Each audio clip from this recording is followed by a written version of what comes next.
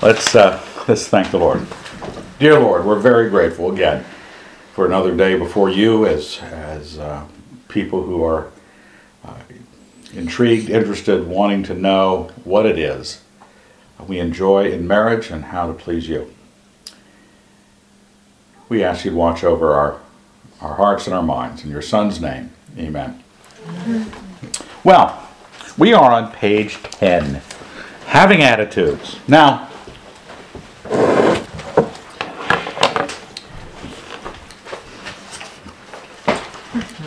how do I go at this without creating any attitudes?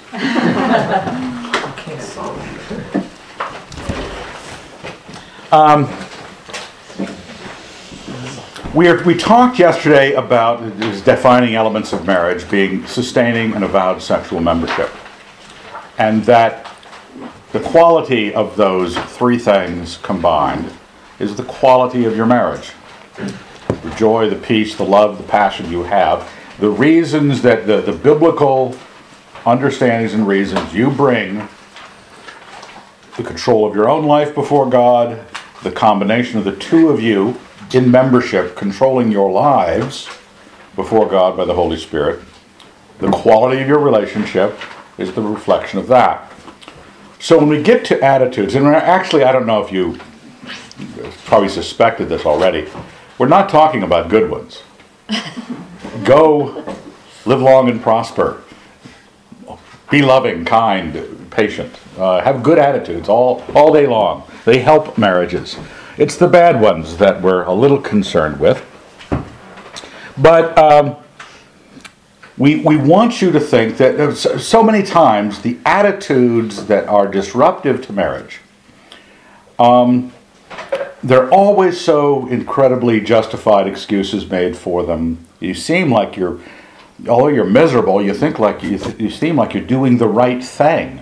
My father went to speak at Calvary Chapel a few months ago in Seattle, and he spoke on bitterness, as usual. And it was a good church and good people, and he didn't think he was, but he did. A lot of people.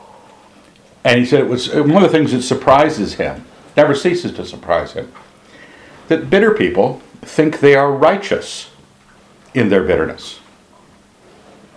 Because they've got this whole thing worked out of how bad the other person was. They're just holding they and God, or just can't wait to damn this person to eternal hell for their crimes, whatever they were. Putting the toilet seat down, leaving your socks not turned right side out. Those are really bad, I found out. Now, some people, before we get into the actual attitudes, might not have from one lesson last night taught just me affirming that sustaining avowed sexual membership by guidance of thought, where you actually order your thinking to promote these things together. Well, what a boring way to go about life. They like that spontaneous, they want to be one of those passionate people that always reacts passionately to the world around them, which is wonderful. Those are really fun people in good times. Those are really fun people at the party. Those are really fun people in any situation where you like somebody who's just on the top of their game and they're reacting and hitting on all cylinders. Problem is, when they're not hitting on all cylinders because they're principled people, or they're rational people, or biblical people, or solid Christians. They're doing that because they're passionate people.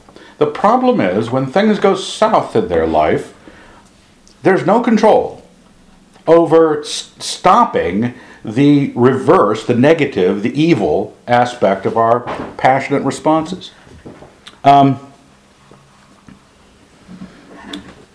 We can't seem to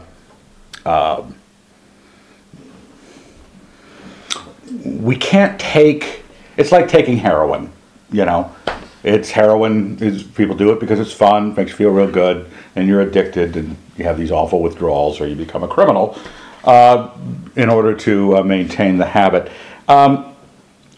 You cannot stop, if you have an unprincipled life, the chaos from affecting you. You have no grounds. You have no standing. And you will have avoided dullness. I mean, some people think I live a dull life because I'm chubby and I stare at the walls. And they, as far as their definition goes, they may be very right. And I would say, as I stand next to the train wreck of someone I am maybe having as a counseling opportunity or visiting someone in jail, yeah, they're not living a dull life like me. Because they cut loose the demons of their passion, and you don't get to tell passions where they go. You don't get to tell your passions that she is not your wife, she is your secretary, he is not your husband, he's your OBGYN, and you can't stop yourself from falling in love with somebody else. Because you're a passionate person, spontaneous. And when things are going south, then you're not building a membership in Christ where you're accounting for holiness, both of you, and you're going to give your life over to always being ready to be spoken to by your urges, you're going to be led astray some way or another. And if that opportunity never happens to you, it's just a matter that opportunity didn't come along. You may stay with your spouse faithfully all the days of your life, but it won't be a life of peace because it will be a life of constant needing to have your passions moved by circumstance. It says in Proverbs 14 that a tranquil mind gives life to the flesh, but passion makes the bones rot. You say, of course, Evan, you found that verse. You probably went looking for it. You probably wrote it and put it in with your word processing gear. I didn't. Solomon wrote it. It's a recommendation. Passion makes the bones rot. Tranquil gives life to the flesh. And I'm suggesting, it's not saying, well, dull is better than exciting. I'm saying exciting stops being exciting when it becomes calamitous. When your marriage is on the skids, you don't know what to do, you don't know how to think, you can't approach the person closest to you in your life, your wife, and work it out because you have erected so many habits and barriers and so many crimes against each other of attitudes in this situation that they're not the person you can go to. You have to go talk to a pastor, a counselor, a friend, somebody who will tell you to go back and rethink this. That tranquility is a far more life-giving state than passion is.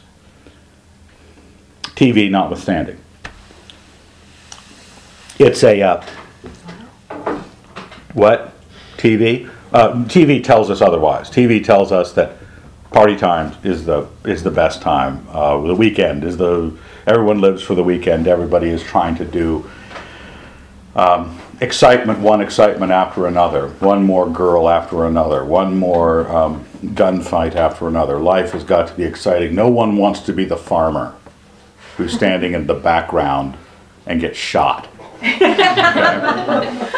All those dead people that Bruce Willis runs past who get caught in the explosion when he doesn't, that's us. Okay, those are the tranquil people. We die.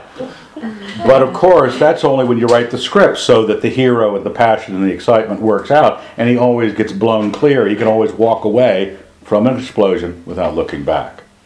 You know that's cool.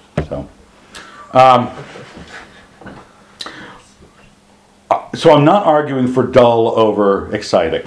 I'm saying exciting occurs for the tranquil. There are dull people out there. Okay, truly dull people. They're just people who nothing fun happens to and don't think either. Okay? They don't think, they don't plan, they don't develop principle, they don't engage with each other at all. So it's not tranquility, it is dull. But don't say because the two seem to have similar qualities that one's not having a real life.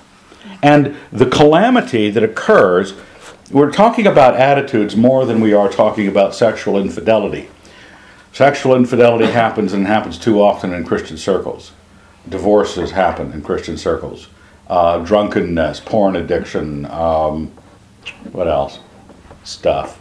Murder doesn't happen so much. But it does happen. My father just 2 years ago was counseling a young Christian man who had murdered his wife and kid here in town. Christian guy, Christian family, murdered his wife and kid, burned the place down to cover his crime. Lied to my father persistently in jail while he was waiting for trial. He's in prison now. He did it. You say, what had to happen there? Because adultery and drunkenness and murder don't just suddenly occur to the husband lying in bed one night. He looks over at the wife and says, I think I could smother her. Let's try that. Leslie's got him on that CPAP machine. Leslie could just kink the hose and I'd be gone. That easy? That easy. That easy. You'll get some of your money back if I'm not here tomorrow. Well, no, Leslie, you're not getting any of your money back. The real problem is not counseling people through adultery situations or through murder situations. It happens. But that's not where Christian marriages are on the skids. They're in the skids on the attitudes. You find yourself drifting apart. Membership it's sort of an anti-membership device of the evil one. To have attitudes be cherished, bad attitudes, cherished by the people in the marriage. I think it might be worth pointing out that bad attitudes aren't just bad attitudes, they're sin. So they're sin like murder and lying and drunkenness. But they're acceptable in Christians. They're acceptable sins. By the Christian culture, not by the Lord. He considers it evil, I believe. And generally had things that attitudes, like if anyone lusts after a woman, everyone hates his brother in his heart, you're guilty of murder. In the Lord's mind, you're being the same kind of wicked. And you need to be thinking of it as wicked, not just the ebb and flow of life. This is what life is. That anybody who says, no, we're not going to be sinning, and if we do, we're going to be confessing it. Okay? That's our default. We better be there.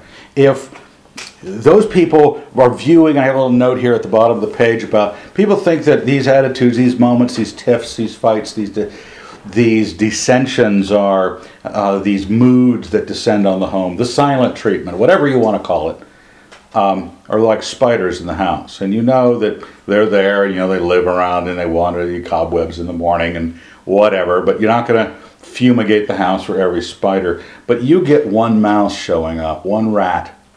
That's what these are. They're rats.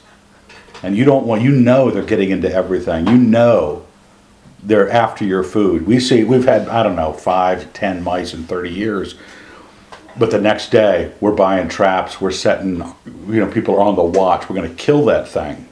We're going to get rid of it. That's what an attitude is, because you know that there's a pernicious nature. A spider doesn't know you exist. It's just living a life in some very small world, trying to kill other bugs. And mice are trying to take your life from you. They spread disease. They're big. They're like this in this house. This is a big house. I have in Proverbs here, on the second column there, it just says Proverbs. You say, what chapter of it? Well, it's not just one chapter. It's actually a series of chapters. 1, 2, 3, 4, 5 times. In Proverbs, Solomon decided that this issue needed to be addressed. A foolish son is a ruin to his father, and a wife's quarreling is a continual dripping of rain. 21:9. It is better to live in the corner of a housetop than in a house shared with a contentious woman. 21:19. It is better to live on a desert land, than with a contentious and fretful woman. 25:24. It is better to live in the corner of a housetop than in a house shared with a contentious woman. 27:15. A continual dripping on a rainy day and a contentious woman are alike. He had this on the mind. To restrain her is to restrain the wind or to grasp oil in his right hand. In other words, it can't be done. Contentiousness. Quarreling. Solomon had 1,000 wives, if you count the concubines. he had studied them. And as he said, one righteous woman in 1,000 I have not found. One righteous man in 1,000 I have found, but one righteous woman in 1,000 I have not found. Now, maybe he was jaded by that many women. And he was disobedient to the Lord in having that many women. And all sorts of things could be. But he had studied them. He had been, as he said, his wisdom had not departed from him. But this is a big problem. And it's just one of the attitudinal divisions, that which unmarries people. Contention is taking a different stance, is pushing the other person away, not trying to blend the two of you. Contention is trying to stake out your own. Now, we're going to be looking at, a little bit later, some of the attitudes, but I want to get to it so that you know what the Lord thinks of these attitudes. One thing is clear in the Lord Jesus' teaching about whitewashed tombs, people who are whitewashed on the outside. Now, yesterday, Leslie made a comment about how our public reputation, pottering old duffer and Nazi, was what we look like in the outside world. But we think that our principled life together, our public life, is responsible for the love and the passion we have in private. It's a natural cause and effect. That's what makes that punctuation happen. The problem is there are a lot of people who have church face and the way they are at home. Church, you know what the people who get everybody smiling and buffed into Sabbath elegance, and off they go to church, and they speak somewhat kindly to each other, but they're not doing that at home. Is your public face consistent with your private? Would you dare to have it consistent with your private? Not have it be the thing. You won't find Leslie and me making out in the living room. Well, unless they sneak up. Then if you snuck up on us, maybe. Even then. Now, but if you did, you wouldn't go, oh, gross. Oh, you might go, oh, gross. But you wouldn't say, oh, that doesn't make any sense at all. You seem to hate each other in real life. No, you say, well, we get along in real life. We function hopefully like Christians in real life, and the reward is making out in the living room without you walking in. Now, could you have what you have private? I have no idea what you have privately because I'm not there. I'm not sneaking up on you. And is the private condition of your life what God asks your private and public condition to be? You might change the degree of intimacy, but it's the same being. Are you pretending to be something else? I have a little poem here that I wrote called Mostly Christian. I will recite it for you. The husband, he gets angry still. The wife at slights annoyed can be. The husband petulant and shrill, while wife depressed by all till she makes her husband's patience thin when she anxious asks where he's been. The husband's proud offense disdains her fearful comment on the ditch, at which his sullen driving aims. Mostly Christian, still has the itch to be a bastard, blind and vain, which leaves a mostly Christian bitch to drink her bile to kill the pain. Now, I know too many people in the church who hide a very difficult woman aspect, better performance at church. Difficult husband aspect at home, angry, annoyed, shouting, fights, etc., cleaned up for the synagogue. You have to, Christ, God does not allow that to go on. We may be fooled. We can be caught flat-footed sometimes by somebody suddenly getting divorced.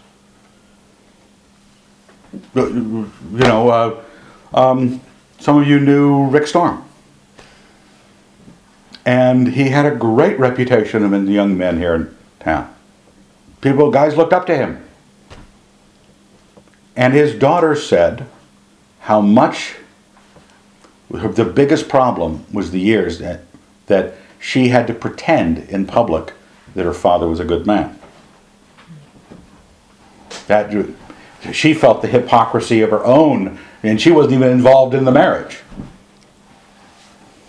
You don't want to be that person. And nobody else can get in there because nobody else is seeing that. Maybe some very wise person or a good friend might spot something, but if you're not going to be seen doing it, that means you are the ones that are going to stand before the living God with your attitudes that you give to your wife. And the wife's attitude they give to their husbands. And have to explain that to God. You may have to face the calamity of that kind of sin earlier, because that's what's going to tear a marriage down. You won't, if you stay together for the good of the children or because of the embarrassment, you won't enjoy staying together. You won't be married. You won't have sustained the vow or the sex or the marrying, the membership. There's nothing in this world. You remember Jesus, leader of our religion, our God. Okay. He was tempted in every manner like his way, yet without sin. There is no circumstance that your husband or your wife can do to you, or a circumstance at work, that you can say required you to be evil. So, if you're evil in your attitudes, it wasn't the circumstance, it wasn't him or her, it was you. So you had better deal with it. You can't push this off on your spouse. Well, sorry, not allowed. You could be right with God. Well, my dad, I had a guy phone me from Seattle. He was getting angry with his kids. It wasn't a marriage question. He said, I come home from work and they're insolent and insubordinate. And I'm irritable when I come home from work. And I said, well, why don't you come home joyful? Why do you think that having a hard day at work is a special dispensation from God to be irritable?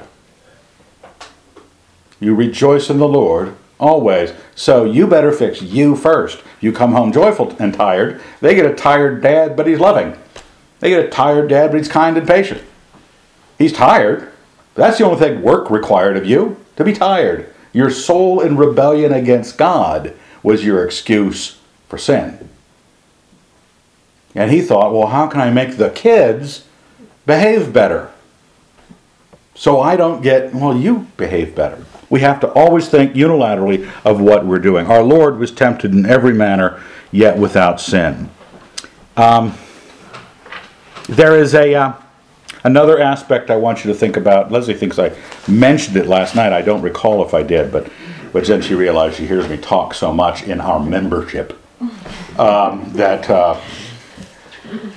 that she's heard it. She knows I've said it. When you have a bad attitude and you don't want to give it up, you know what you've done. I think I don't have to give an illustration. You've got a number of them running through your head. Now, think of those moments. And what is, because your spouse will say something like, well, what, is something wrong? Now, of course there is. You're evil. But we're not going to go there. We don't say, oh, my dear, my hun, snuggle buddies, I'm being evil right now. You don't actually tell them what's going on. You excuse it. You come up with something that sounds like it's plausible.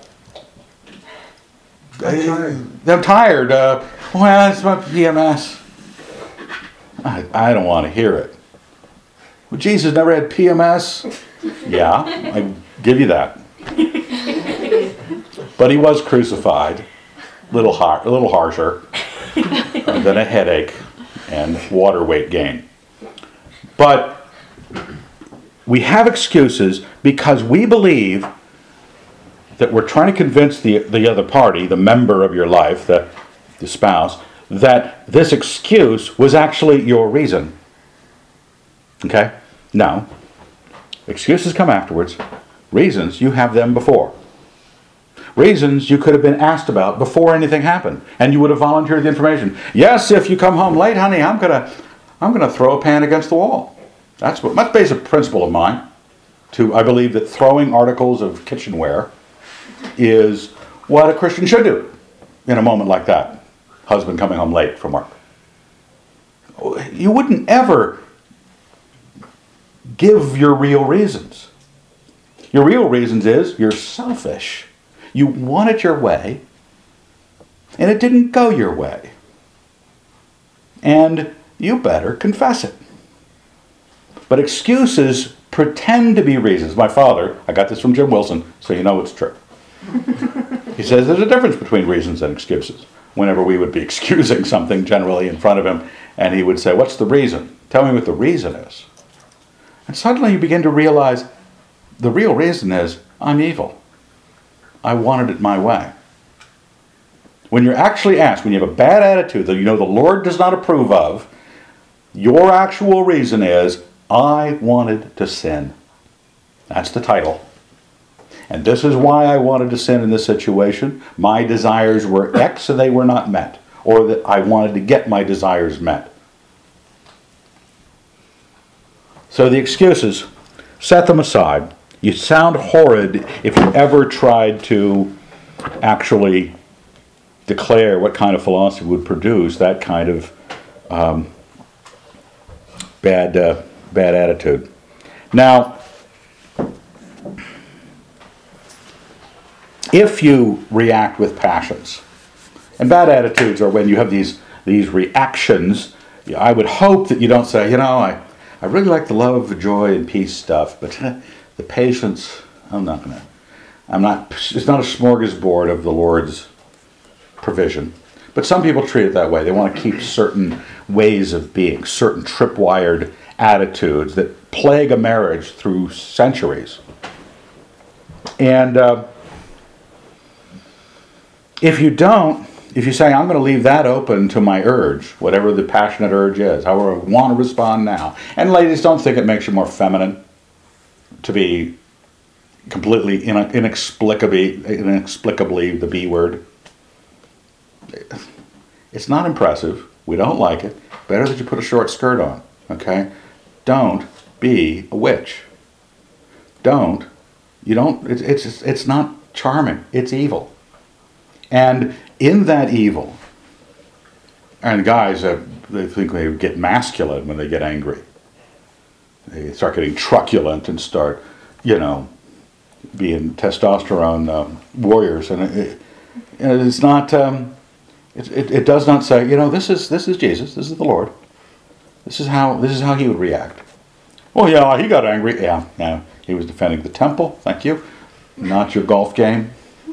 Not the fact that your forerunner's not working and the wife then asks you to take the trash out, and well, a man's got standards. If you live by passion, you will then prompt passion. Passion will answer it, unless you're lucky enough to have a spouse that is unilaterally following the Lord and being righteous in response to you. Okay? Talks about, we'll cover this passage later in the week, in 1 Peter 3, about a non-Christian husband, maybe one without a word when they see the behavior of their wives. When there's one Christian there doing the Christian thing, that could be a stopgap. But otherwise, you're a temptation to the other person. You're a temptation to the life around you. And passion begets passion. It's like the Hatfields and McCoys. It's going to be a feud. Someone will have to step in at some point and pull you up short and tell you what God's will is, and hope it's not excommunication from the church. Hope it's not some great tragedy of your kids not believing the gospel because you're a pill. I have those passages to remind you throughout this. Romans 12, being transformed by the renewal of your mind. 1 Peter 1, gird up your minds, be sober, don't be conformed to the passions of your former ignorance. Now, what we wanted to look at here is passions some passions that occur. We've got anger. I think these came from the poem. I think they're on my mind. anger, annoyance, petulance, depression, impatience, anxiety. And just to say, what is the Lord's principle? The person who lives by principle, situation comes in. So instead of vitriol, instead of blowing their stack, they answer kindly. When it says a kind answer turneth away wrath, do you have that even anyway? You know the proverb, but you don't have the capability because you don't have any of the principles. They haven't studied what's wrong and what's evil with you following your own way. The two of you, in your good times, here's a recommendation. When you're aware, because you're such passionate people, when things are good, nobody wants to bring up the difficult topics because, well, hey, we're sleeping together, things are good, we're holding hands at the mall, and everything's wonderful, and then something happens. And then if you try to talk about, while it's an issue, while it's a problem, then everybody wants to talk about the problem. And I know very well that the one way to keep my wife in a problem is to talk to her about it in the midst of it. Okay? It just gets more tears is what you get. So yeah, there are tactics to that, but we're not going to go into that. But please do. We talked a little bit about last night with Tyler and Ashley and I about if you have the standard default agreement of what your life is supposed to be becoming before the Lord, you have talked about that in your life. She knows, he knows, whoever's in sin in the matter, they're in sin. And you know that the Lord loves them. You know the Holy Spirit is convicting them. And you give some time, for adequate amount of time for them to go, yeah, I'm the wrong one. And then, not too soon, whatever that means, you go have a visit with them. Find out, how's it going? You're taking care of it. Because you've both agreed in the contract that that's what you do when you're in sin. You take care of it. And when somebody is weeping over nothing, the dish rag not being wrung out properly, not just that. It's not going to be just that. It's going to be that at the end of a day from Hades, and one of the kids knocked his front tooth out on the playground, and you had to drive around, and they lost their lunch. You had to drive back up to school to take them a new lunch, and then somebody didn't wring out the dish rag. So you find your wife sobbing over the sink. You say, why don't you go upstairs and have a little time? Not time out, a little time. It's not punishment. It's because rejoicing in the Lord is what we're supposed to be doing. And if somebody ain't, somebody's got to go deal with it. And they're Christians. Your spouse is a Christian. Now, I hope that none of you guys are found crying over the sink because of some carburetor problem or a flat tire. I don't want you crying because it's gay. But those and other. I don't want to wander too far on that, but feel free to chat with either of us. Leslie probably has a more acute notion of it and knows what makes her feel cared for, protected, and guided toward the Lord.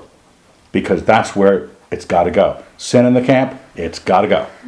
How are you going to get rid of it? You need to have planned. In this case, this is the segue back in.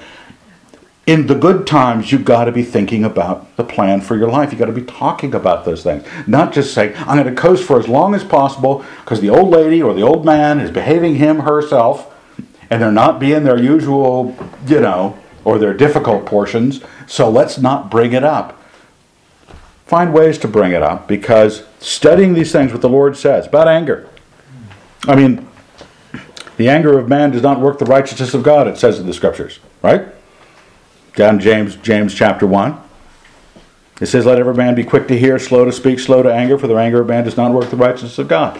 What do you think you're doing when you're getting angry? Well, you think you're working righteousness, because that's what anger is about. The problem is your righteousness offended.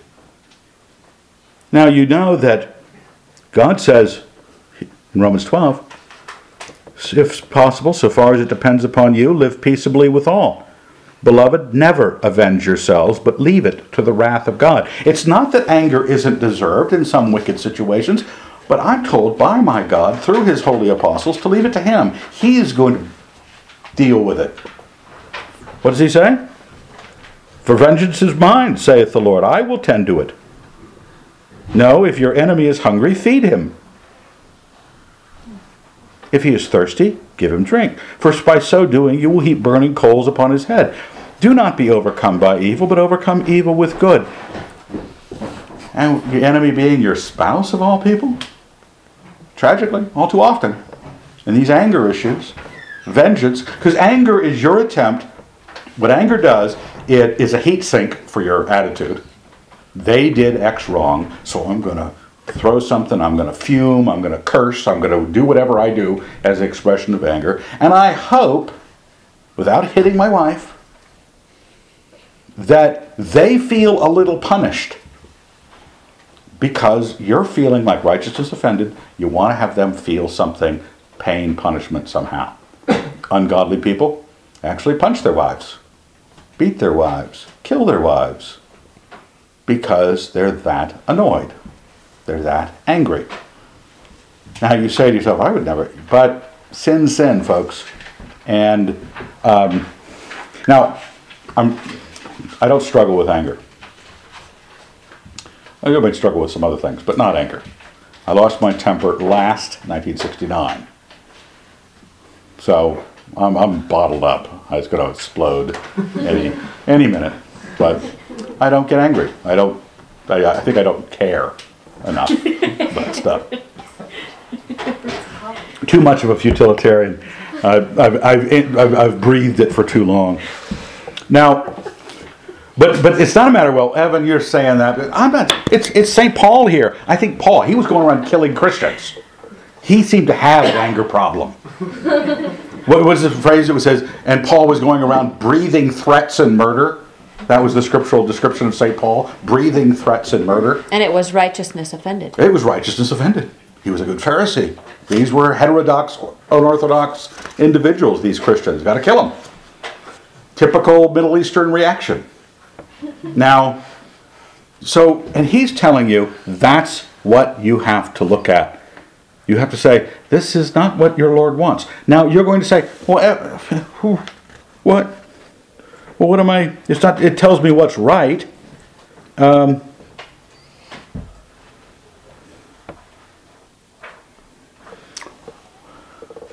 How it directly, that's just general Christianity, okay?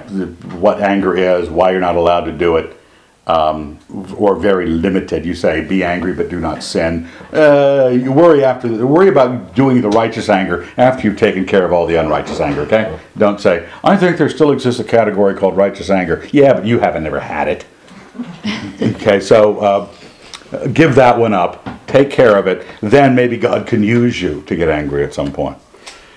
But what you have to, Ephesians 5 down here at the bottom says, for no man hates his own flesh, but nourishes and cherishes it, as Christ does the church, because we are members of his body. Now there may be some people who pound their hand with a hammer when it misses something, it doesn't pick up the screw adequately, you go, oh, wham! Well, no, you don't, because I'm connected to it. You know, it will give me an immediate signal that hammer really hurt. And I don't really need to punish it for not picking up the screw adequately or holding the tack. We take care of our own members. Practically speaking, you developing this membership with one another, where the government of your holiness is done together, the government of your sexuality is done together, not just sex done together, that's sort of automatic, but everything is done in membership so that you feel connected to this woman or to this man in such a way that you avoid trying to put the pain to them. That's what anger tries to do. It tries to punish. It's trying to believe, I'm still separate from you because I can hurt you for what you did or how you did it or what you failed to do. It means you're just proving that you're walking further away. You haven't gotten closer, you're working further away. You're not. We nourish and cherish our bodies when we're members. And you have to say, do you want Christ to deal with you? It's the basic golden rule, right? Do unto others as you would be done by. And if you want to say, oh yes, Lord, really flip out on me every time. Really get angry. I mean, angry, like God angry, when I sin next. Or when I just am an idiot. Or I just forget. Be really angry. No, we don't want that. We love the Lord's forgiveness. We love the Lord's grace. We love the Lord's kindness. You got anything yet? Jump in. No, not really. I'm saying everything, huh? Yeah. Annoyance is the next one. I'm afraid you might get angry. Yeah. And 69. I forget what month it was in 69. August, maybe. I remember what? Was it the heat? No, it was the haircut. Diane, could you tell this story? He's heard it a lot. I've heard it a number of times. I think I was in 60. I was in just before my 10th grade year, and I was growing my hair out. Ann Arbor, Michigan. I was reading Mein Kampf at the time by Adolf Hitler. Remember, because that was the book I was carrying when it happened. And my father had asked me to get my hair trimmed for my mother's sake. And I said, fine, no problem. Because my parents had said I could grow my hair long. They just wanted it neat and clean. And my mother asked for it to be trimmed. And I said, okay. My father took me next door from his ministry bookstore there at the University of Michigan, instructed the barber to give me a trim, and left. I sat down in the chair, and I came away with hair this short. And I didn't know what was happening. I wasn't looking in a mirror as it was going on. He just cut all my hair off. I went back to the bookstore where my dad was. I handed him Mein Kampf, which I don't know what he thought of that at the moment, and he looked at me and his eyes got wide. He didn't say anything. I said, would you take this home for me? And I walked out. I walked across Ann Arbor to home, went up to my room and kicked the wall and lost my temper. And it was the last time I cried too. Cried, just angry, till I got so tired of being angry I fell asleep. Slept through dinner, slept through everything, humiliated when I got up, but the hair grew back. But that was the last time. I didn't lose my strength. I gained strength. Yeah. Annoyance isn't like anger is a temper. It's something where you blow up. Annoyance is that low ebb, that low moment, and what you're going to notice about this and petulance and depression, impatience, all have to do with whether or not the God of your world is being served. The problem is the God of your world is you. That's why you're annoyed. Your way hasn't been met. And that's why you are annoyed by people. Rarely are we annoyed by someone's sin against God. We might be disgusted. We might be maybe offended by someone's gross sin. But rarely are we annoyed because you know what? We're not defending that ethic. We're defending the ethic of, are you doing it my way? And a lot depends on what kind of self-confidence you have, what kind of annoyance it is. Or petulance, it has to do with, that's the stamping of the foot. That's knowing that it's not going your way and you're going to express yourself petulantly so that it will force everybody to turn around and go back and make sure that you're made happy. Because they didn't pick out the video you wanted at the video store. Or you didn't go to Burger King even though you expressly said, not McDonald's, Burger King. And so the way you behave, the little princess, is going to make everyone feel it until everyone obeys the goddess or the little god. And you're a much more harsh deity than the living God. It tells us in Thessalonians, and we exhort you, brethren, this is one of my favorite verses, admonish the idlers, encourage the faint-hearted, help the weak, be patient with them all.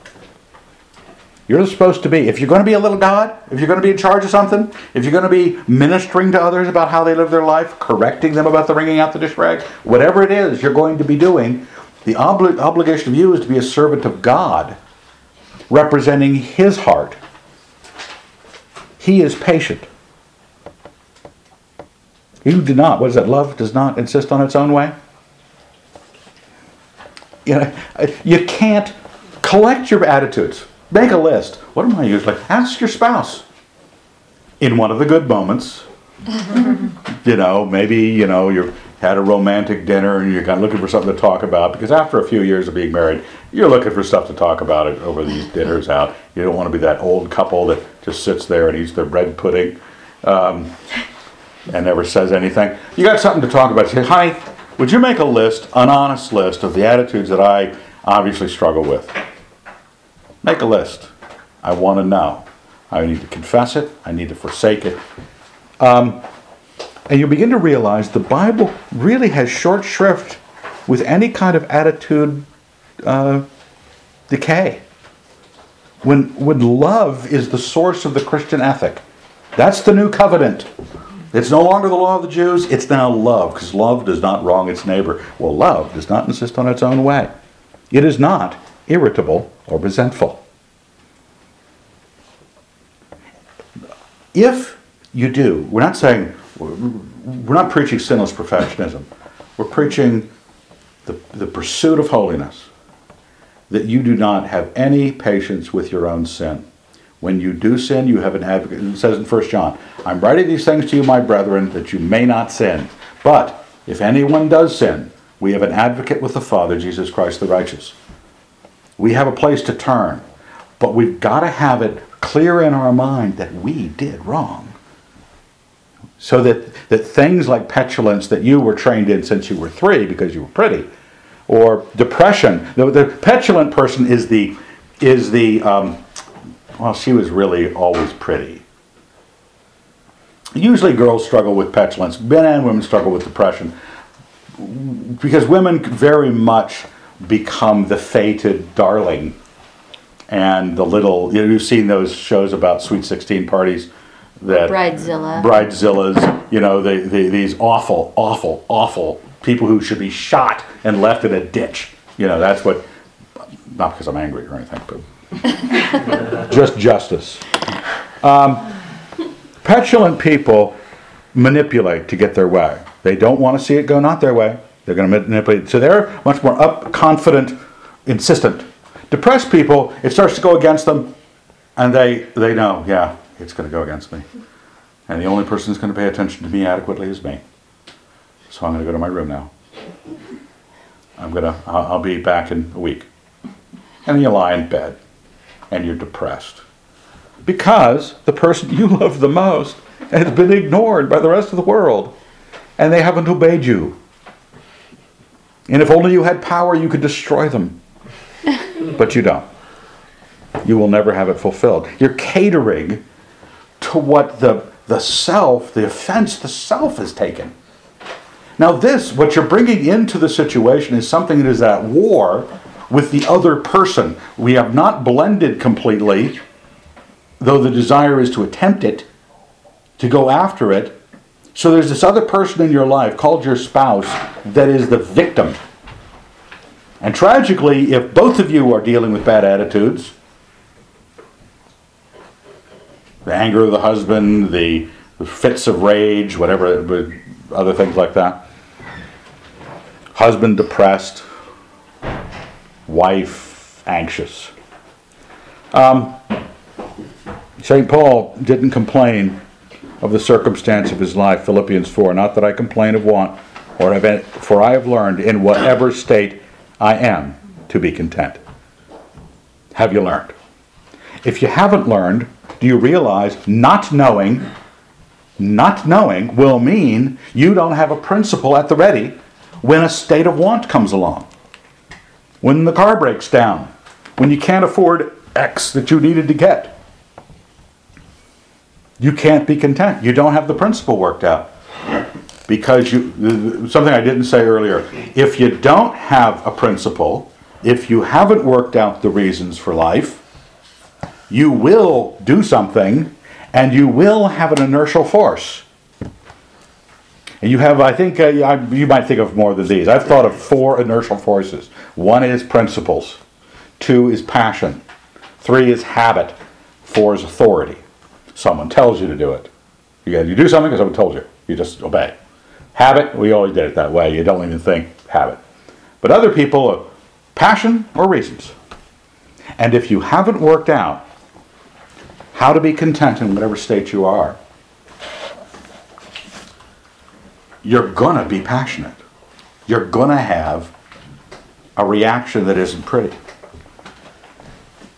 Now, we also have here at the bottom of the page impatience. Well, you can't even say that. It's sin in the title. You can say, well, anger, it could be good. Impatience, well, love is patient. Love is kind.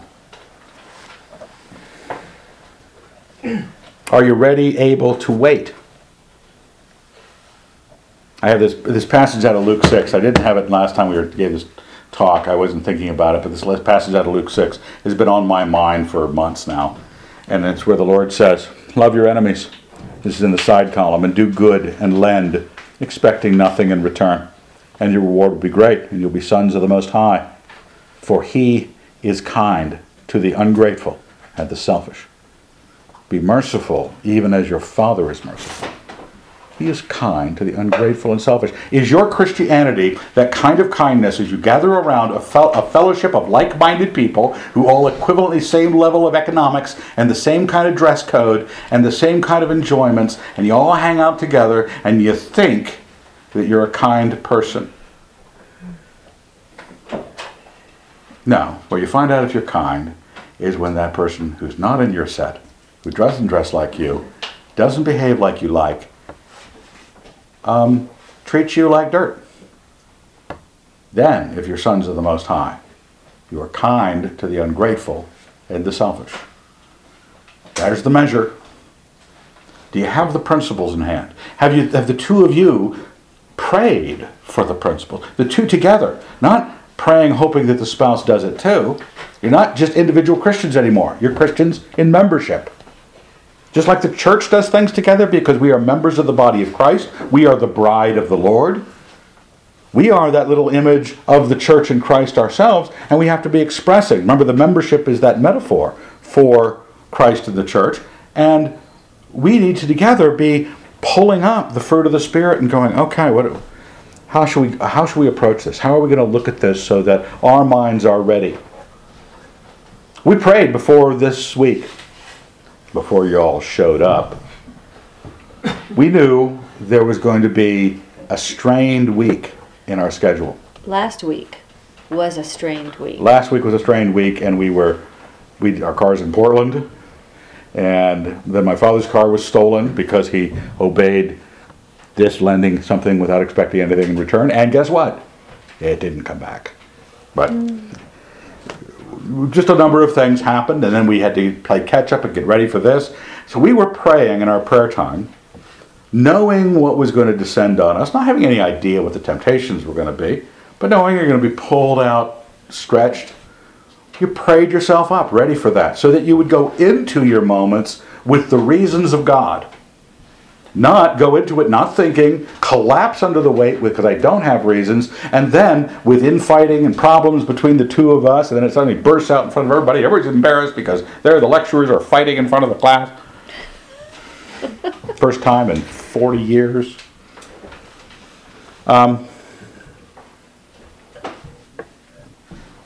You have to lay the groundwork for all these things. You have to address it. And it's going to be reproof and correction. Anxiety. Boy, that one's gee, are there any passages about anxiety? Now, I've known some anxious men. I've known some anxious women. It's destructive, folks.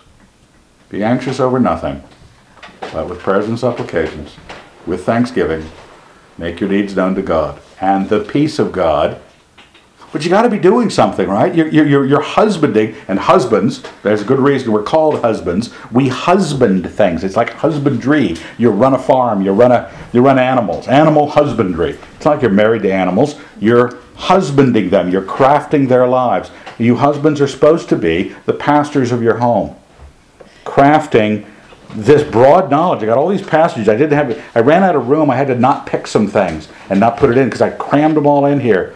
Don't fear, but fear God. Don't fear those who could kill you. I know families almost destroyed by the anxiety, be it some tax evasion, right-wing militia type of father, and his anxieties about the coming apocalypse, dragging his family out to live in a Quonset hut under the ground in North Idaho, or something like that. Or some wife afraid of everything that cry. There's a lot of things on TV that tell you to be afraid. Every insurance company and commercial tells you to be afraid. The Lord is telling you, what are you thinking? You cannot, by worry, add 1 cubit to your span of life. As the Lord says here, if you're not able to do a small thing, such a small thing as that, why are you anxious about the rest? You can't extend your life, idiot. Now, do you understand in the laying the groundwork, in the membership, you've got and your husband's got to say, yeah, if we did that, we'd be idiots. We don't want to be idiots. You had something? I do. To the ladies who are tempted to anxiety, when you find yourself anxious, you go to this instant fix of, I'm going to pray about it. And so you go to the Lord and you start telling the Lord all your anxieties. Well, that's really not the same as confessing anxiety. Confessing is saying, I'm anxious and it's wrong. I need to be forgiven. Not, Lord, I'm so scared that something's going to happen to my kid or my husband, or we're not going to be able to pay the bill, or whether you go to him and you ask him to provide or whatever, but you don't go be anxious on your knees. You confess the anxiety. That's why it says, with prayers and supplications, with thanksgiving. Yes. Make your needs known. You can tell God your needs, but you got to give it to Him and thank Him for that. Thank you, Lord, for taking that. And the peace of God will guard your hearts and minds in Christ Jesus, which passes all understanding.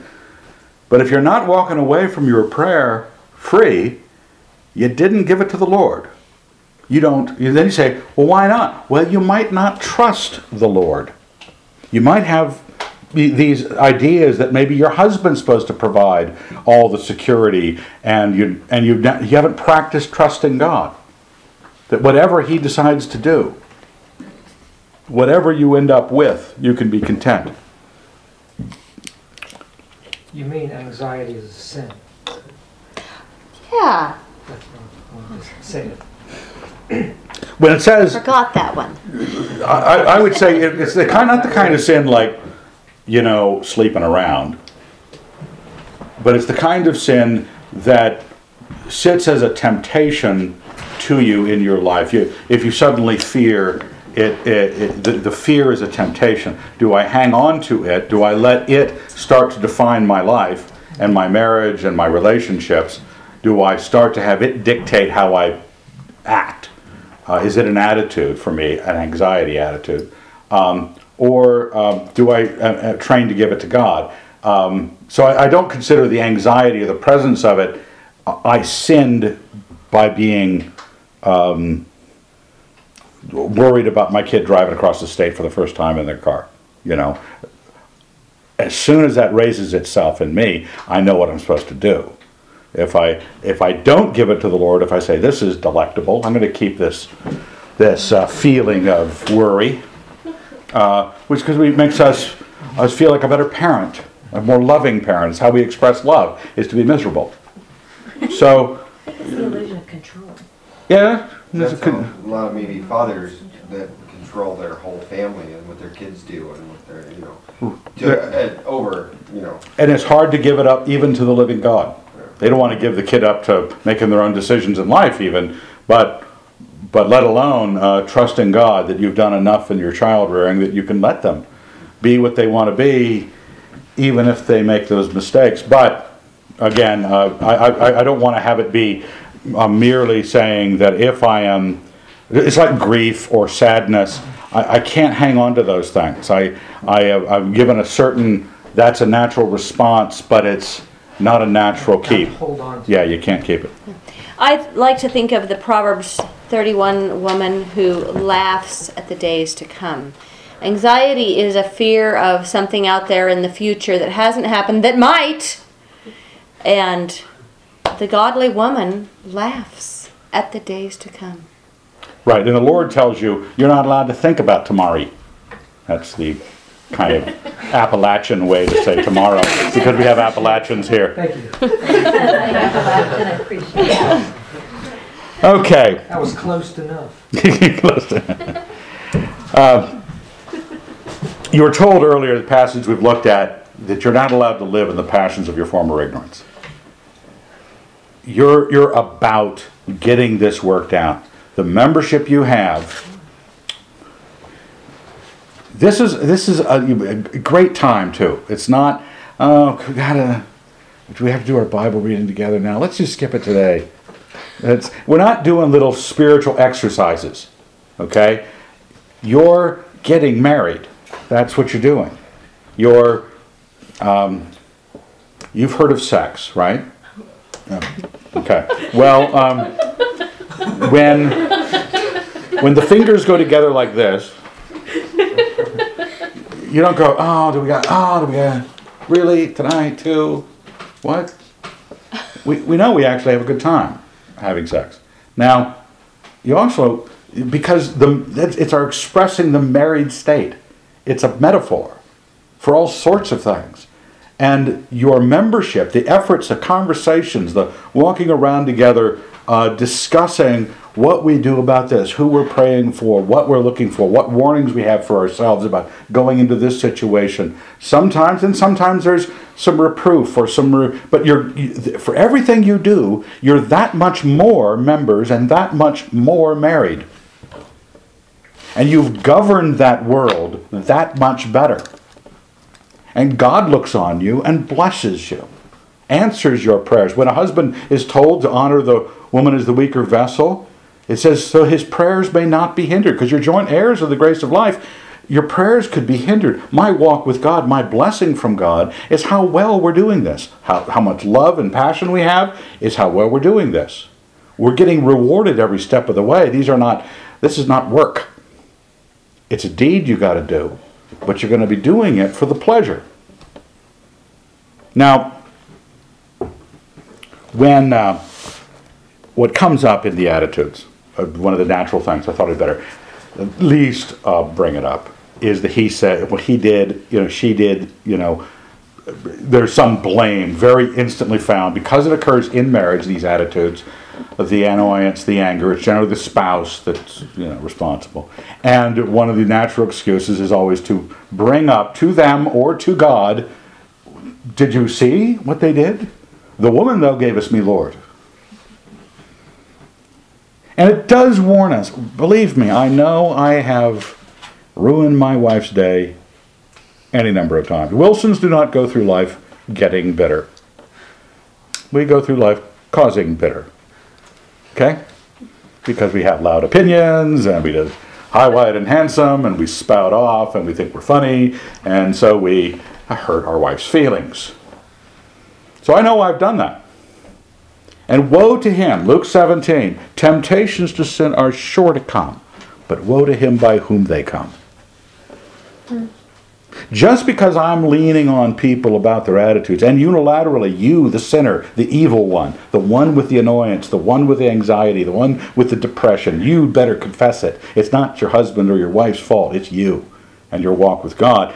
But, so the righteous party, the non-annoyed, non-depressed, non-petulant party, doesn't get to sit off smiling, hiding it behind their hand as they're listening to their spouse getting corrected this evening. Because, isn't this great? Because woe to him by whom the sin comes. You better be ready to, even if you didn't intend to mess up your spouse's day,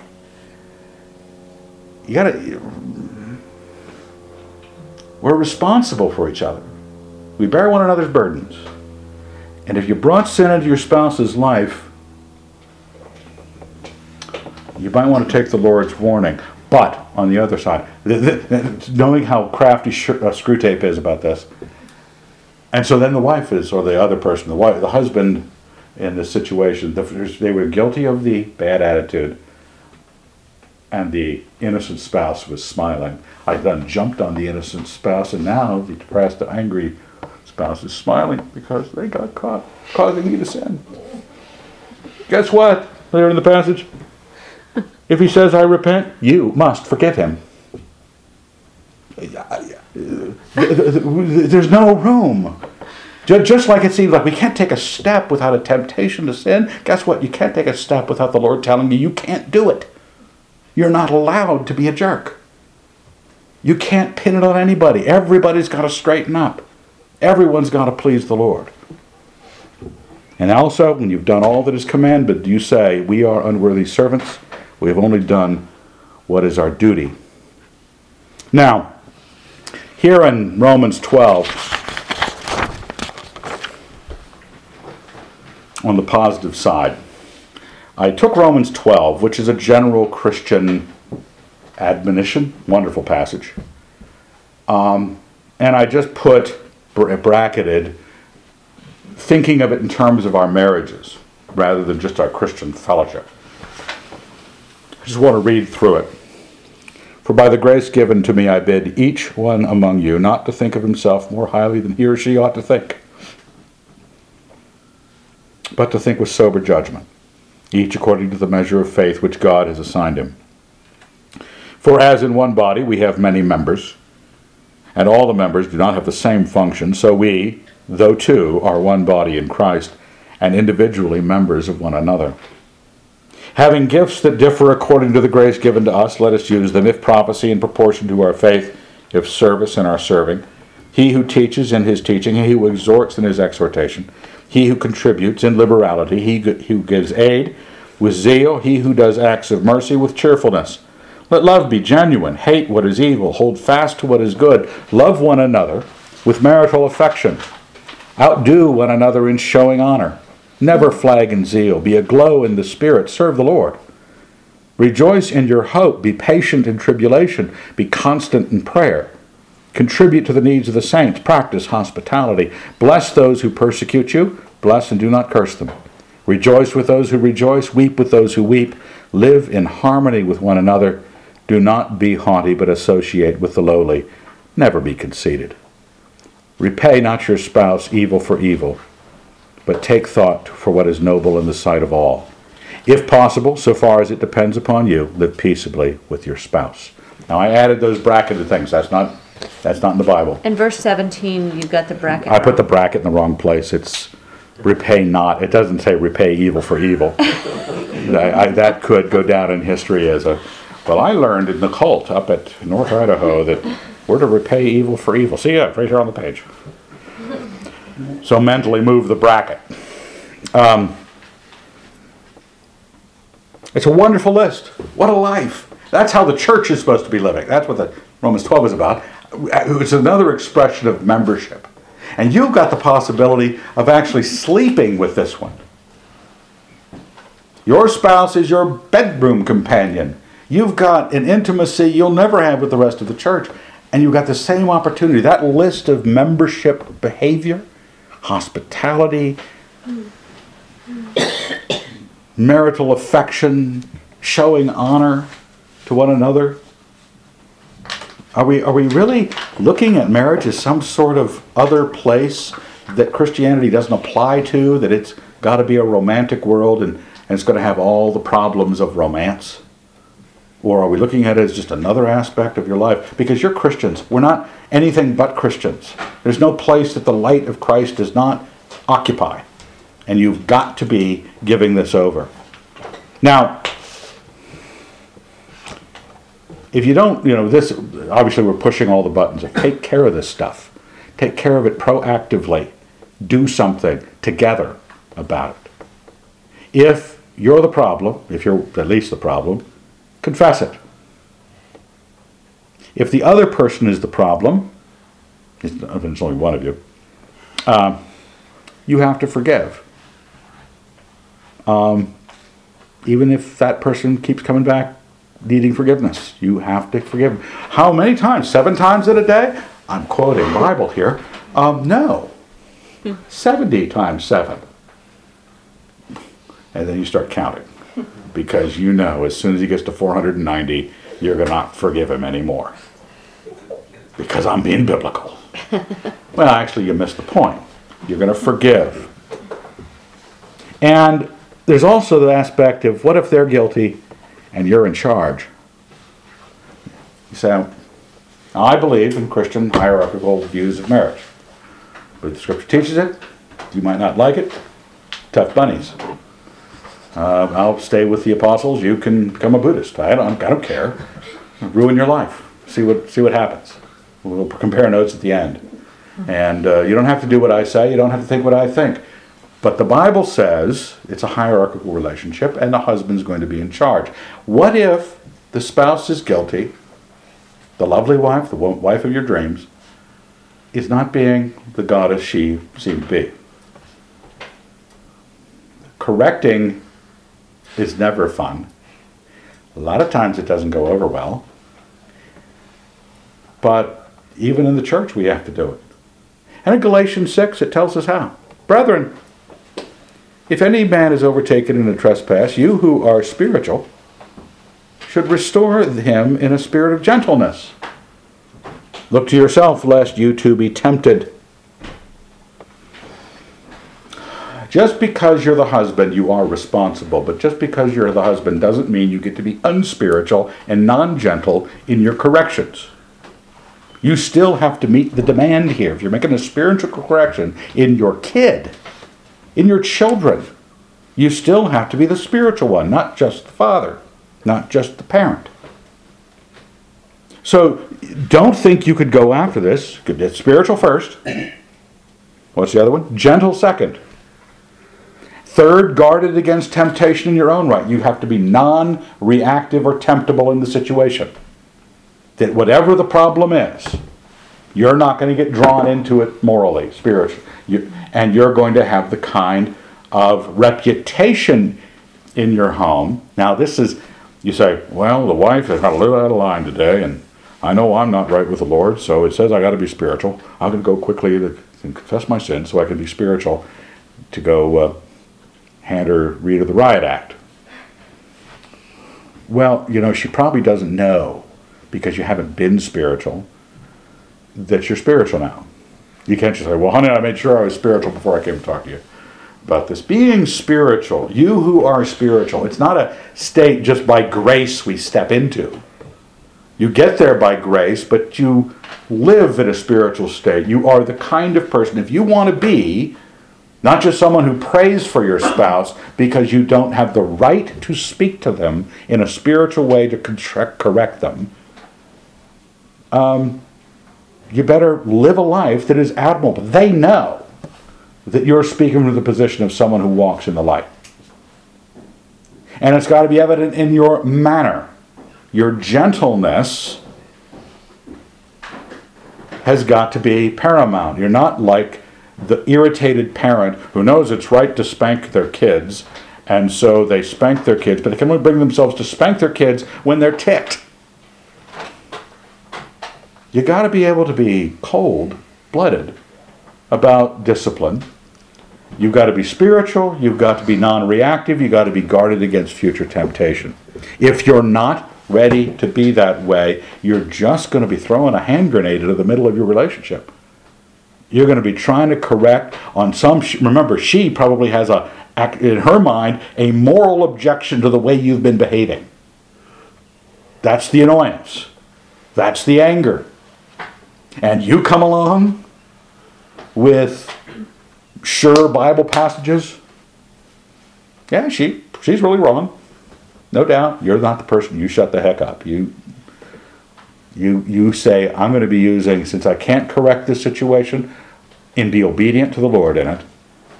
I better use the next portion of my life growing in grace till I can finally minister to my family as the Lord told me to.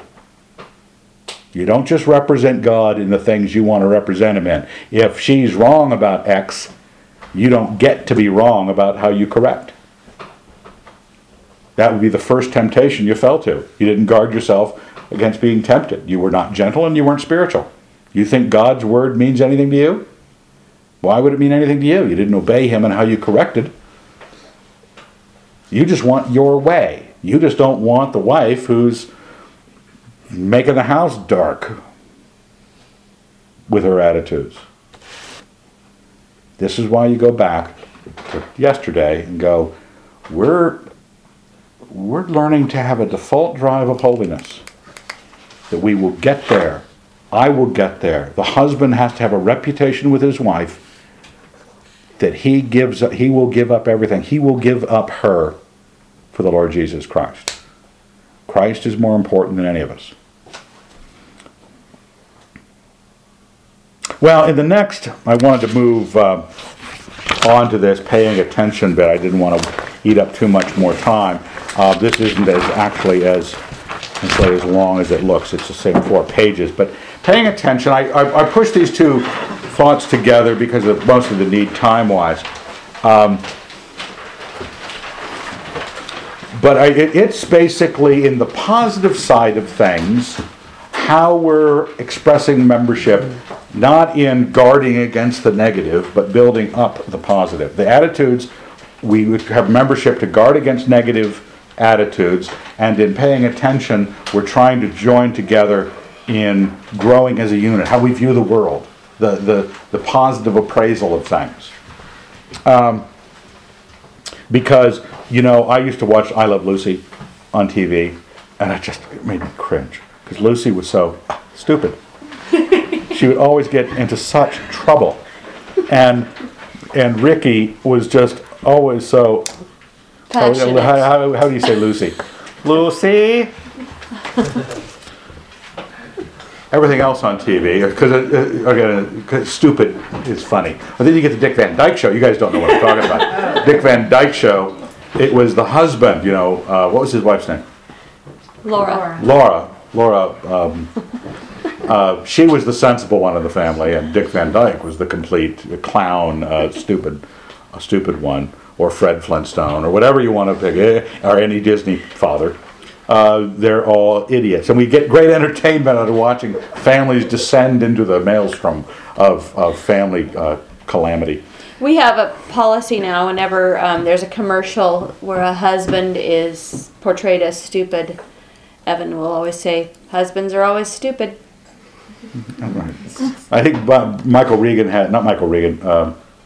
Regan, the comedian, has a bit about stupid husbands in commercials, and they're always caught in the Venetian blinds in the background. They can't do anything right. The wife is, I got an idiot for a husband, but I got this, and he's stuck in the curtains. It's funny. We like laughing at it. It's hell when we're in it. Having your life be hindered by someone or both not paying attention to the world. Sometimes men kind of think it's not very masculine to know stuff. Anything more than working on the car, knowing which team I root for, and that I drink Bud. That's their feast of reason right there. Everything that they're going to think about. Or the wife who just shops. Or giggles with her girlfriends. And you go, what is this okay? It's not serial murder. Yeah. It's not infidelity. Yeah. But if there's something wrong with it? We know in the Bible we have that awful marriage situation of Nabal and Abigail in Samuel. Nabal, the name means fool, was churlish and ill-behaved, and she was of great understanding and beautiful. God worked it out. He had a heart attack or a stroke or something like that. And then she married David. Things worked out for her. But we know that that's a tragic situation. Your heart goes out to her when you're reading that story about her husband nearly got the whole family killed because he abuse the messengers of David, who were just asking for food. So David was going to descend on him like white on rice, and he was going to kill everybody. And she saves the day. The wife saves the day. There are women who just really, they're smart, they're capable, they don't want to think about anything of real importance. They really want to point all of their intelligence and their efforts at something that's inane, or what they want. We mentioned this proverb about the gold ring and the pig's snout before. Discretion, a woman without discretion. Discretion means having judgment. Being able, a woman, regardless of how beautiful she is, she becomes ugly if she shows she has no judgment. She has no ability to process her world. It says in Timothy, you have something? Mm-hmm. 2 Timothy 3, for among them are those who make their way into households and capture weak women, burdened with sins and swayed by various impulses, who will listen to anybody and can never arrive at a knowledge of the truth. That is an indictment on a certain kind of female who are susceptible to every religious charlatan to come down the pike, and they will believe anything. They are impulse driven. They're burdened with sin. Now, we are in the business of trying to build the married aspect on these different avenues. We're going to talk about sex tomorrow night, and we're going to talk about the authority system on Thursday and Friday. But yesterday and today is the world around us, basically, who we are as people, who we are as Christians, and how we function with those most basic points of advancement. Because every bit of membership we spend together is to advance the relationship, advance the marrying. Because when one of us is dead, it's over. We've crossed the finish line. The marriage is done. No more. She can marry again because it's going to be me. I'm going to die first. Pretty sure. Given my eating habits.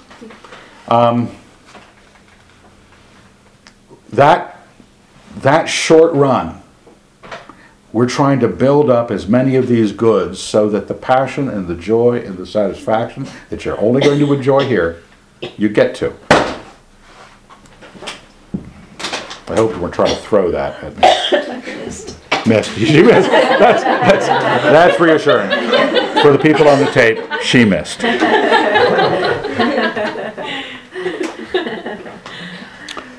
You become friends. You gain. Friendship is different than being lovers. Lovers is great, but friends with your spouse is tremendous. And it has you walking along. Friendship, Lewis defines it very well in The Four Loves. You look at things together. You're interested in the same. Mm-hmm. You've examined the same. You're thrilled by the same. Leslie and I go shopping with my wife, clothes shopping. I go grocery shopping with my wife. Well, I like to be with her. And I like to know her opinions about canned beans. Or I want to be able to say, no, don't put that on.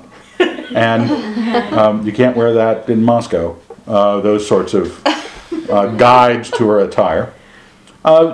Because I want to have our minds be shared. She comes to the Home Depot with me. So she's not going to care that much about the power tools, but she'll be there. And I'm going to bounce things off of her when I'm thinking about it, so I can process my thoughts with her involved, because she's a member of my life. She's the Grand Vizier. Now, that friendship that's there is either, is like I was saying, it's a great thing, but there's a danger. The danger is, and I have it here as a warning, and I have a long section by C.S. Lewis it comes out of his Four Loves on friendship, but it describes marriages. Uses this desire to become, we think that the good of this oneness destroys or needs to destroy every distinction that exists. It's the membership of a woman and a man. It's not androgyny. We're not trying to drum all those elements out, and that Leslie Wilson, the woman, and Evan Wilson, the man, aren't going to be Evan Wilson, a man.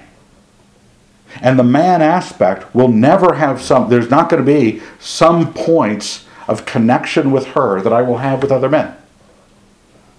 And same is true with her and other women. She has a membership with other women. I have a membership with other men. Just like we have memberships with the church.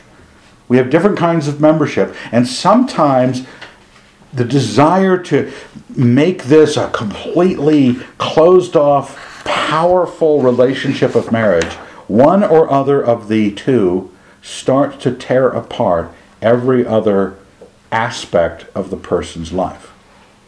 To make it the same, to make us one in that area as well.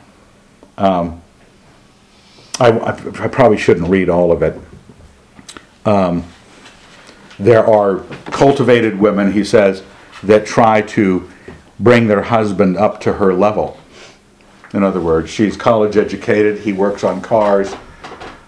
She tries to get him to scrub under his fingernails so she can take him out into a decent restaurant and not have him embarrass her. Get him to meet the right people, read the right books. She assigns his reading. Or there is the reverse, which is, I don't know which is worse, both are bad. When the men are educated and they understand what male conversation is, and then the women feel, oh no, everything has to be together. I've been in that movement where back a few decades ago, the church locally was said, why is women only going to the showers? Let's invite the couples. Everybody goes to the baby showers and the wedding showers. That didn't last long. Because really, guess what? The men didn't want to go. Nor did the men want to be there. Nor was there anything interesting going on. Okay? But people were thinking, well, we're supposed to be together. What? No. No. Because you're saying that you can't deny the other memberships. The membership you have with her is a sexual kind of membership, and the sexuality of it admits to a man and a woman in it, right? Because that's sex. And that means that to stay men and women, so it doesn't become androgyny or homosexual, it leaves the man being a man, and he is going to, because he's a man, he's going to have those other things. He's going to want movies with explosions in them. And the wife is going to be crying. If a movie is good, she's going to be crying. And not because the explosion was so loud. But because Rhett said, frankly, Scarlett, and walks out into the fog. And Leslie reaches for the tissues. She knows how it ends. Tissues. Because when Tom Hanks comes across the bridge, and you've got mail, and the dog, and she's going to cry right now. I'm just describing it. If I watched the movie, I would, though. I think you went too far with the clothes shopping, though. No? Gentlemen, do it. Wait a minute. Yep. I'm getting, All the time. not Just all the time. Sometimes. I liked it. It's not when it's going to be a long try-on session. Women like to take 48 garments into the dressing room. You stand out here in the lingerie section and wait for me to come out. You look like a creeper, because I'm 57 years old. There's no woman excuse for me being there. I'm standing too close to the brassiers and waiting. So if the women understand, 3 garments in, out. You got to report in. That would be appreciated by everybody. Well, I read through that section. We don't have time to read through it all, but Lewis is so good at describing what an awful person, the interferer. Instead of membership, it becomes interference. The things you enjoy about the opposite person in your marriage is because she's a woman, because he's a man. Don't undo that. Because those sorts of destructive tendencies, you get a whipped husband you don't admire anymore. You get a woman who comes into your male conversations and all the men get a little tired of not being able to talk like men anymore. Because there's a woman, they have to be a gentleman while she's there, and she doesn't know anything going on. You just all, the camaraderie of male companionship is gone. Well, on the last 2 pages, when we know that going back to gaining wisdom that is a good gain for the two of you, much vexation comes from much knowledge. You know that from Solomon. Much wisdom is much vexation. He who increases in knowledge increases sorrow. And you go, why are you doing this?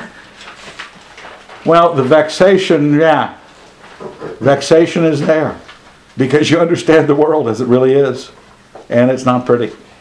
It's going to Hades in a handbasket. It's fallen apart. It's got evil. It's got futility, and you're going to know that. But it's better than being a fool. The vexation is worth it. But it says in Proverbs 4, the beginning of wisdom is this: get wisdom. And whatever you get insight. Prize her highly and she will exalt you. She will honor you if you embrace her.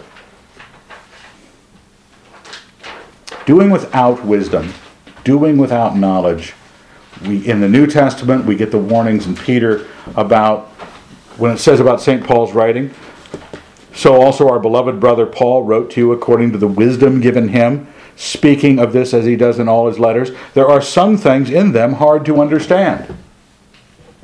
You know, somebody saying, well, why should I have to understand them? Because, which the ignorant and unstable twist to their own destruction, as they do the other scriptures. When you don't understand the world around you, somebody is going to pretend to understand.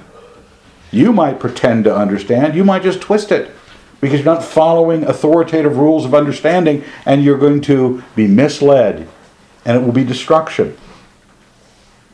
It's better to be knowing and vexed than foolish and destroyed. It leads families astray. You probably all know religious families where the kids are hating life, and by the time they turn 18, they can't think of any place they'd rather be than somewhere else than in their family. And I've known a lot of Christian families where that was the end result of their child rearing and all their Christian catechisms.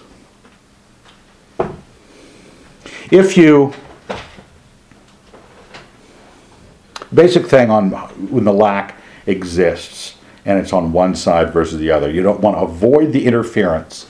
You want to avoid that, but the way I've recommended to people who have come to me and talked to me about it, I had a woman approach me at an education conference in Memphis one year. Her husband was an engineer and she was in classics, and she couldn't understand why he wasn't interested in classics.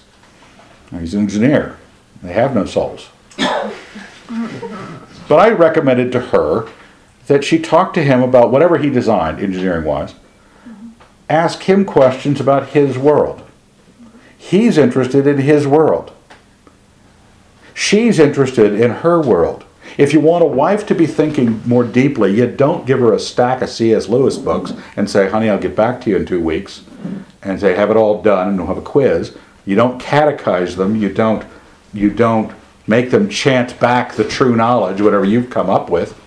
You talk to her about the things that interest her. You talk to him about the things that interest him, and ask him the question of, I suggested he worked on bridges, I guess. And I said, well, ask him someday, in his mind, what's the most beautiful style of bridge that engineers have come up with? You don't understand bridges, but he does, and he would love to tell you. And he'd love to start having a conversation where you guys start looking at the world around you together, where it features what he's interested in, not him always being dragged off to what you think reading more Ovid and, Cicero is going to do for him. Because it's a growth of him, not a growth of your ideas for him. And it's a growth of her. It's far, there's a lot of questions. I'm walking around with the wife in Winco, and it's the beans. And it's amazing what sort of philosophy discussions you can get on regarding groceries. About the groceries. The things that a world she values, good shopping, good budgeting, provision for the home, what would be the argument for buying the argument for buying this cut of meat versus that, even though this is more. It's amazing what you can talk about. In other words, your conversations can be gracious to the other person, drawing them to think more rather than just coasting. Because in this case, if they're interested in what they're interested in, they're just going to coast on their own interests and hope you just don't bother them. If you're going to be in their life, feature what they're interested in the way you would like to see it go. But to avoid the interfering spouse, the best thing is not to make it necessary for your spouse to intervene. Fix yourself. So if you're a woman and you're not into developing your mind, you're probably into something else. I have 3 things here: beauty, household, and friends. That's stereotypical what the fallback position when a woman's not into growing in knowledge and grace and insight and understanding. She gets involved in her looks, fashion, whatever she wears, how she looks, her home, and her friends. That's the life. A woman needs to know, you need to know, that not understanding reflects in your looks. All you have to do is go to Walmart. Sit someplace, stand in a particular aisle, and wait. You've been to that site, people of Walmart. Have you been to that site? People take pictures of Walmart shoppers and post them. It's horrifying. It really is. People come out of their houses dressed that way. And then, why are they dressed that way? Is there a different code of beauty in Arkansas? I don't think so. Everyone knows it's awful. But they don't understand. And when you don't understand, you don't govern. You don't control. You don't decide how you look. Well, not all of us are pretty. All of us are, I'm not a fashion plate by any means, but I want to go out of my house governed. I want to be sure that my face, when they say somebody is slack-jawed, what do they mean? They don't have enough government to even ratchet up their own lower jaw. And you've seen dumb people, right? And they got their tongue kind of low. They don't even think to close their mouth. So if you're going to think about beauty, realize that understanding your world, governing your world, affects directly your beauty. People know, stupid people, from looking at it. Not hearing them say a thing. The household, the same thing. The understanding, it's not just a busy place you work in and you prove to your husband that you did a lot today. I vacuumed, honey. Can I have the pat on the head?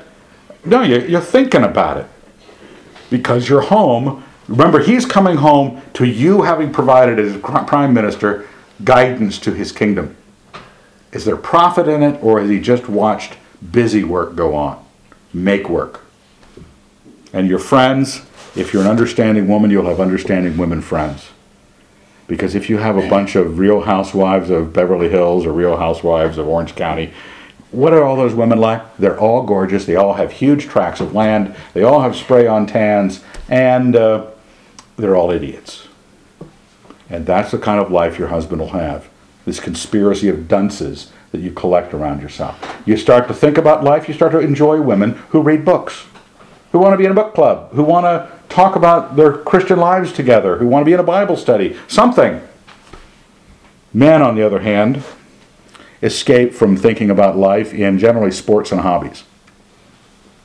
Both are valid, just like beauty and homes and friends are valid. We're not talking about invalidity, we're talking about how you grow in those things. What you do in sports is you are expressing your desire to expand a fiefdom. It's conquest. You take the territory from the other team. You march down the field, your little army lines up against their little army, and you push them down, you hurt them, you take away yardage. Now it's just pretend. You get a trophy. You don't actually get to rule the other end of the field. You don't pass laws when you're done. I now claim the rest of this field for the Seahawks. and we will, for the next year, rule this end of your stadium. You don't actually own that. It's pretend. It's play, which is fine. But you have a bigger and more important empire, your wife and your children and your possessions. That's where you really prove your cojones, your real conquest, your real ability to rule. Don't go off and play at rule. And when you're playing when you're doing a rule that requires the fate of these people is at stake, it's going to be crucial that you know what you're doing. The wise, poor and wise youth versus the old and foolish king. You don't want to be an old and foolish king circumstances. Your hobbies, we escape into the corner of the roof sometimes because there's a contentious and fretful woman inside, and so you go to the garage and you play with your train set because that's what men do. They love to have. I always wanted a train set, really big ones with all the terrain and stuff. Or you have your little painted miniature soldiers, or you have your card collection, or what else can you do? Work on your car. You have a hobby. Now, hobbies are wonderful because that's a kingdom that doesn't give you any back chat. The citizens of that kingdom are completely obedient. You can push them wherever you want. You can tell them what to do. You can paint them. It starts to tear you down if you don't go back and consider whether or not you have ruled your real kingdom correctly. Sports and hobbies are these play areas of kingdom expansion or kingdom rule. The competition in sports is kingdom expansion. The hobby and acquisition, the doing of the hobby is a rule of a fake kingdom. Deliver yourself the right to play at these other things. To play at video games, to play at sports, to play at your hobbies. Those are all fine if you've ponied up and ruled your kingdom that you actually have correctly. The last thing is that there's a degree of honor. When men pony up with some attention paid to their world, when it sounds like what comes out of husband's mouth actually makes sense, because remember the reputation we have from Disney films. When a wife starts to look at her husband with a certain degree of, oh, I'm so glad he's smart. Not I'm so glad he's got biceps, or I'm so glad he can pick up the fridge. But this wonderful passage in Kings. Did you want to? I want to read it. She wants to read it. Okay. She didn't get to say much, so she's... Now when the queen of Sheba heard of the fame of Solomon concerning the name of the Lord, she came to test him with hard questions. She came to Jerusalem with a very great retinue, with camels bearing spices and very much gold and precious stones. And when she came to Solomon, she told him all that was on her mind, and Solomon answered all her questions. There was nothing hidden from the king which he could not explain to her. And when the queen of Sheba had seen all the wisdom of Solomon, the house that he had built, the food of his table, the seating of his officials, and the attendance of his servants, their clothing, his cupbearers, and his burnt offerings which he offered at the house of the Lord, there was no more spirit in her. And she said to the king, the report was true, which I heard in my own land of your affairs and of your wisdom. But I did not believe the reports until I came, and my own eyes had seen it, and behold, the half was not told me. Your wisdom and property surpass the report which I heard. Happy are your wives. Happy are these your servants who continually stand before you and hear your wisdom. Blessed be the Lord your God, who has delighted in you and set you on the throne of Israel, because the Lord loved Israel forever. He has made you king that you may execute justice and righteousness. And I think the nutshell of that is that Queen of Sheba kind of had the hots for Solomon because he was so excellent, smart, capable. That's it? That's all I was going to say. Okay. So brains are hot. Actually, that's the old myth about Solomon and Balkis. Her name is Balkis in the legends. That they had a king, the royal line of Ethiopia, so supposedly came by an illicit relationship between Solomon and Balkis. We have no biblical evidence for that. But this story, she recognizes how wives must be with this man. This smarts, this answer to things. There wasn't anything. She was ready with questions. He was ready with answers. And he answered everything. And it describes his wisdom in other places. He knew everything from the cedar in Lebanon to the hyssop that grows from the wall. He was a scientist. He was a thinker. He was a philosopher. Now, also a bit of a romantic. But that's his weak spot.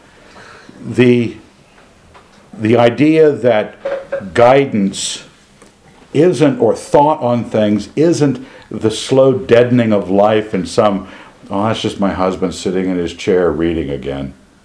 Because if your membership in this is the two of you are pursuing questions, some you're allowing the pursuit elsewhere with your friends, the membership you have with others, but you're coming back together and as men and women who share this life at that grocery store, at that clothing apparel store, in this project in the home and in the yard, we're covering everything in our worship together as Christians.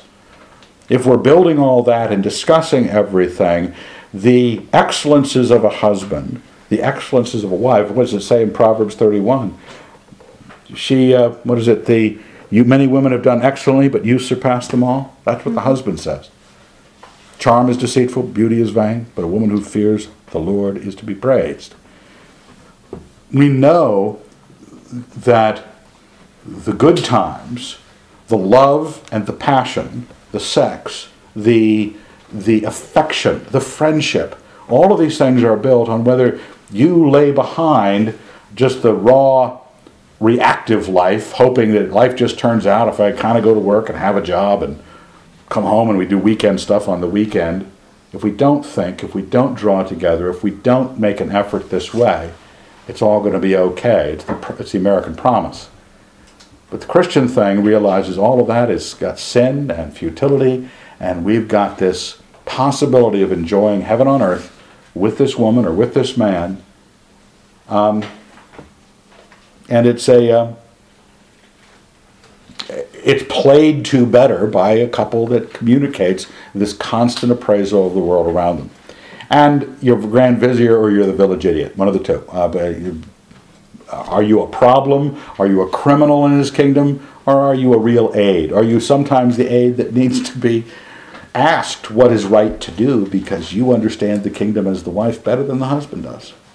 In many cases. And it's not insubordination. That's what you brought her on staff to do. She's the Grand Vizier. So, well, that's it for we've come to a close. You say, well, that was a long 2 hours. I know I was wonderfully blessed. But tomorrow will be shorter. We'll be talking about sex, and you won't want me to go on very long about that because you'll be so embarrassed. And it's only one subject, so it won't go there. Oh, right. Oh, yeah.